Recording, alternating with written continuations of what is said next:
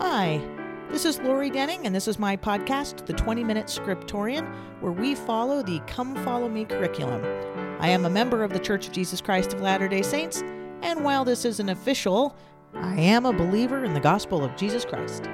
A little bit scholarly, a little bit inspirational, this podcast will attempt to help us become better disciples of Christ. Join me, Scriptorians. Welcome back, Scriptorians. This is Lori, and we are headed into Alma 10, 11, 12, 13, moving on into the story of Zeezrom. Well, I just have a few things I wanted to do on kind of an all-about section, or a little bit of an overview of what's going on in these next chapters.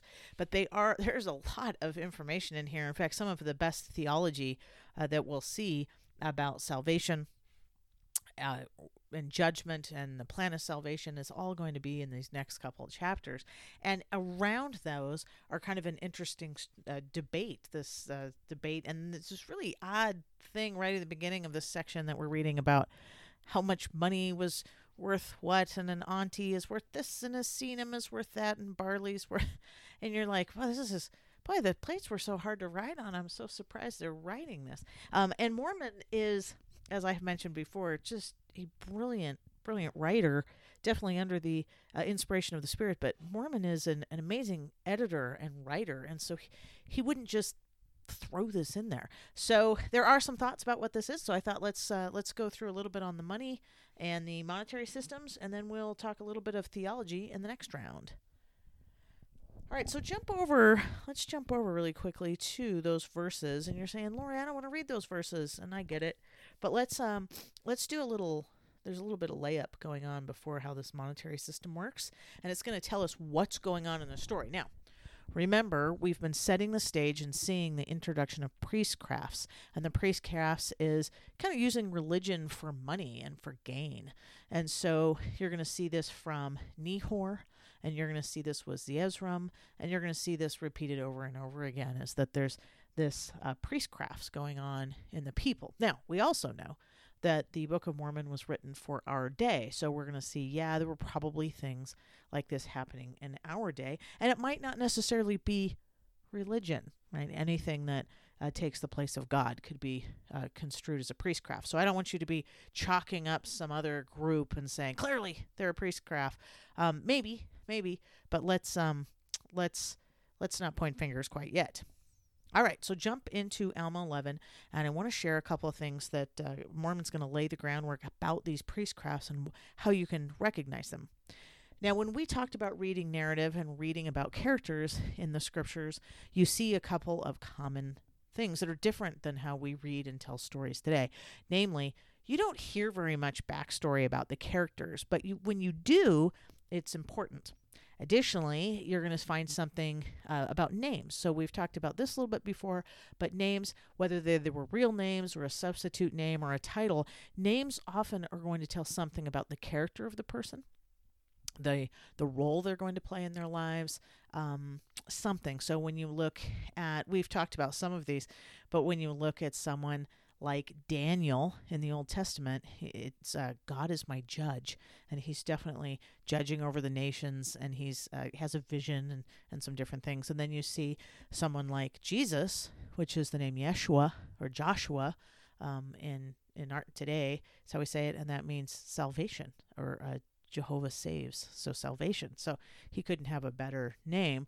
And then we see people like we talked about Mara being bitterness, or one who overcomes and has strength.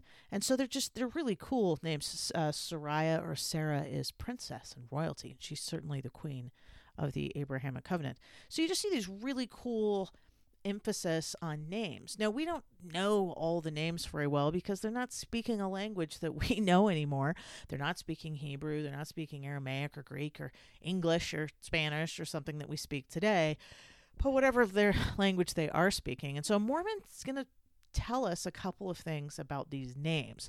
So talking about narratives, he's going to tell us about names. We'll get to that in a second.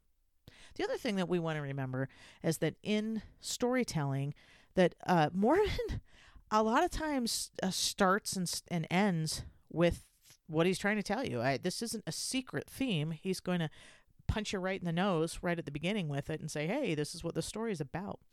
And he also it does not pull punches with his opinion of people.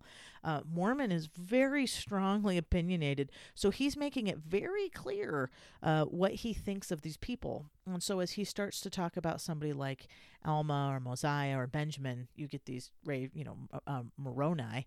Well, let's look at that for a second. Mormon names his son Moroni after Captain Moroni, and you get that amazing salute kind of that Mormon has. If all men had been like him, right? If all men had been like him, a kind of quote about Captain Moroni. And this was hundreds and hundreds of years before his son was born. But he looks back and names his son Moroni after this great Captain Moroni. So he sees names mean something, and he also tells you about the people and tells you how great they are. So Captain Moroni is awesome, and he tells you about King Benjamin is great. And in these cases of Zeezrom, and some of them, he's like, they are terrible, terrible men. In this case, he's going to say he is following Satan. So he doesn't tippy-toe around. Now, sometimes when we tell a story, and I don't mean these are fictional, not like that, but when we're trying to lay out a story, you're going to, sometimes we do the same thing, right? The bad guys might wear a black cowboy hat or a white cowboy hat, or they might have scary music when they enter the story, and you're like, oh, that guy's bad guy. And so we're kind of told what to think about characters. My favorites are things like Star Wars, so don't make fun of me because I know these are fictional stories and the scriptures are not fictional.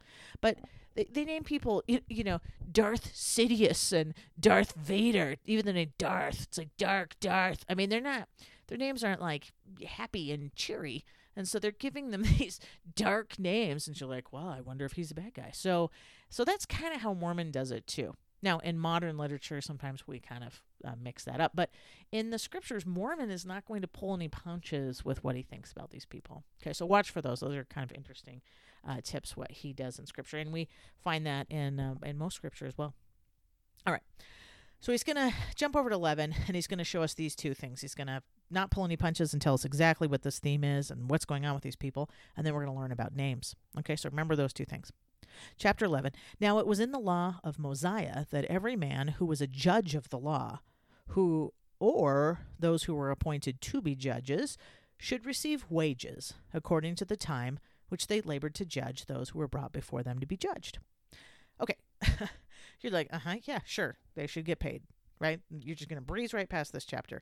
But I want you to underline that. He's like, this is the theme. This is about money. This is about money. This is about power and money. The judges got paid. And you're like, yeah, okay. So he's telling us right up the front. And then he goes on and says, and in fact, if they couldn't pay what they were owed, then they would, this is what would happen. And so he's kind of laying the groundwork because it might not be necessarily how it was in his time or in another time. But in Mosiah's, that's how it worked. And then he talks about the amount of money that they actually made, these judges. They would make a fair amount, a C9, I know I'm not pronouncing those right, of gold for a day. Pronouncing things wrong is my thing, right? So just go with it. I'm just going to pronounce it wrong. But a C9 of gold for a day was his wage, or a senim of silver, which is equal to a C9 of gold. So they're receiving a lot. We're going to learn in a second. And that's the law. So if you were a lawyer or you were a judge in this case, how much you worked, the day that you worked, you got paid a significant amount. And then he goes into this long, remember, the plates are really hard to engrave on, and we're missing lots of things that we would love to hear about. And instead, we have this big old chunk of time about how much money was made. And here's why. Because of this story is about money. And so here's what he says. He goes, okay, so this is how it works. So a senim of gold, or a sion, or whatever, a shum, or a something, and that's going to be a lot. And then in verse 6, he tells us an interesting one. He says a senim of silver, or an amnor of silver, or an ezrom of silver. And that's a lot, which was actually equal to a senim of gold, which was equal to barley. And then there's a measure. It's based on weight, right? So then he's going to say, hey, what he's saying is this was worth a lot. So this is $100. This is a Benjamin. This is, it's like if I told you, how much money was worth, right? I said, okay, this is a lot of money in a different country, and then I started a story about a guy named Mr. Cash. I said, okay, so there's a lot of cash. I want to tell you that cash is a lot, and then there's this story about Mr. Cash. So he said it's an Ezram, and the guy's name is Ezram. So he's gonna tell a story about Mr. Moneybags, or Mr. Cash, or Mr. Goldfinger, or something like that. So it's a play. It's a play on the words, but it's also trying to tell us that this whole story, don't think that this is a reasonable debate among theologians or someone who's misunderstanding. Mormon's very clear. This is about money. And we see it in the next chapter when Zeezrom tries to say, hey, will you answer all my questions? Yeah. And they says, hey, will you deny God exists if I give you, like 6 weeks worth of money? Give you six weeks of a pretty high pay wage. Is that okay with you? He's like, no. Zeezrom is not an honorable man. This is a story about power and money and priestcrafts. And that's what Mormon's telling us. So he tells us all this thing about money so that you say, this is what these stories are about. Don't think these are pious people. Don't be fooled. And maybe that's the lesson for our day. Sometimes we're surrounded or we're tempted to be about power and money. And he's like, no, that's not what it's about, right? This power, this money, this judging, bad news, right? This is bad news for them, and it would be bad news for our day and age. Now, I'm not going to wax political because we're all in different countries, and so we have different politics and different things going on. But the fundamentals are the same, that our leaders and ourselves, we need to stay close to the Lord, and we need to be humble and pious and serve those we work with and not be about bribery and power, priestcrafts, or money. So I want you to go back and I want you to read this story. I want you to see if you see some of those things. Mormon's going to start out the story and say, this is about wages. And you're going to say, oh, this is about wages. This story is about money.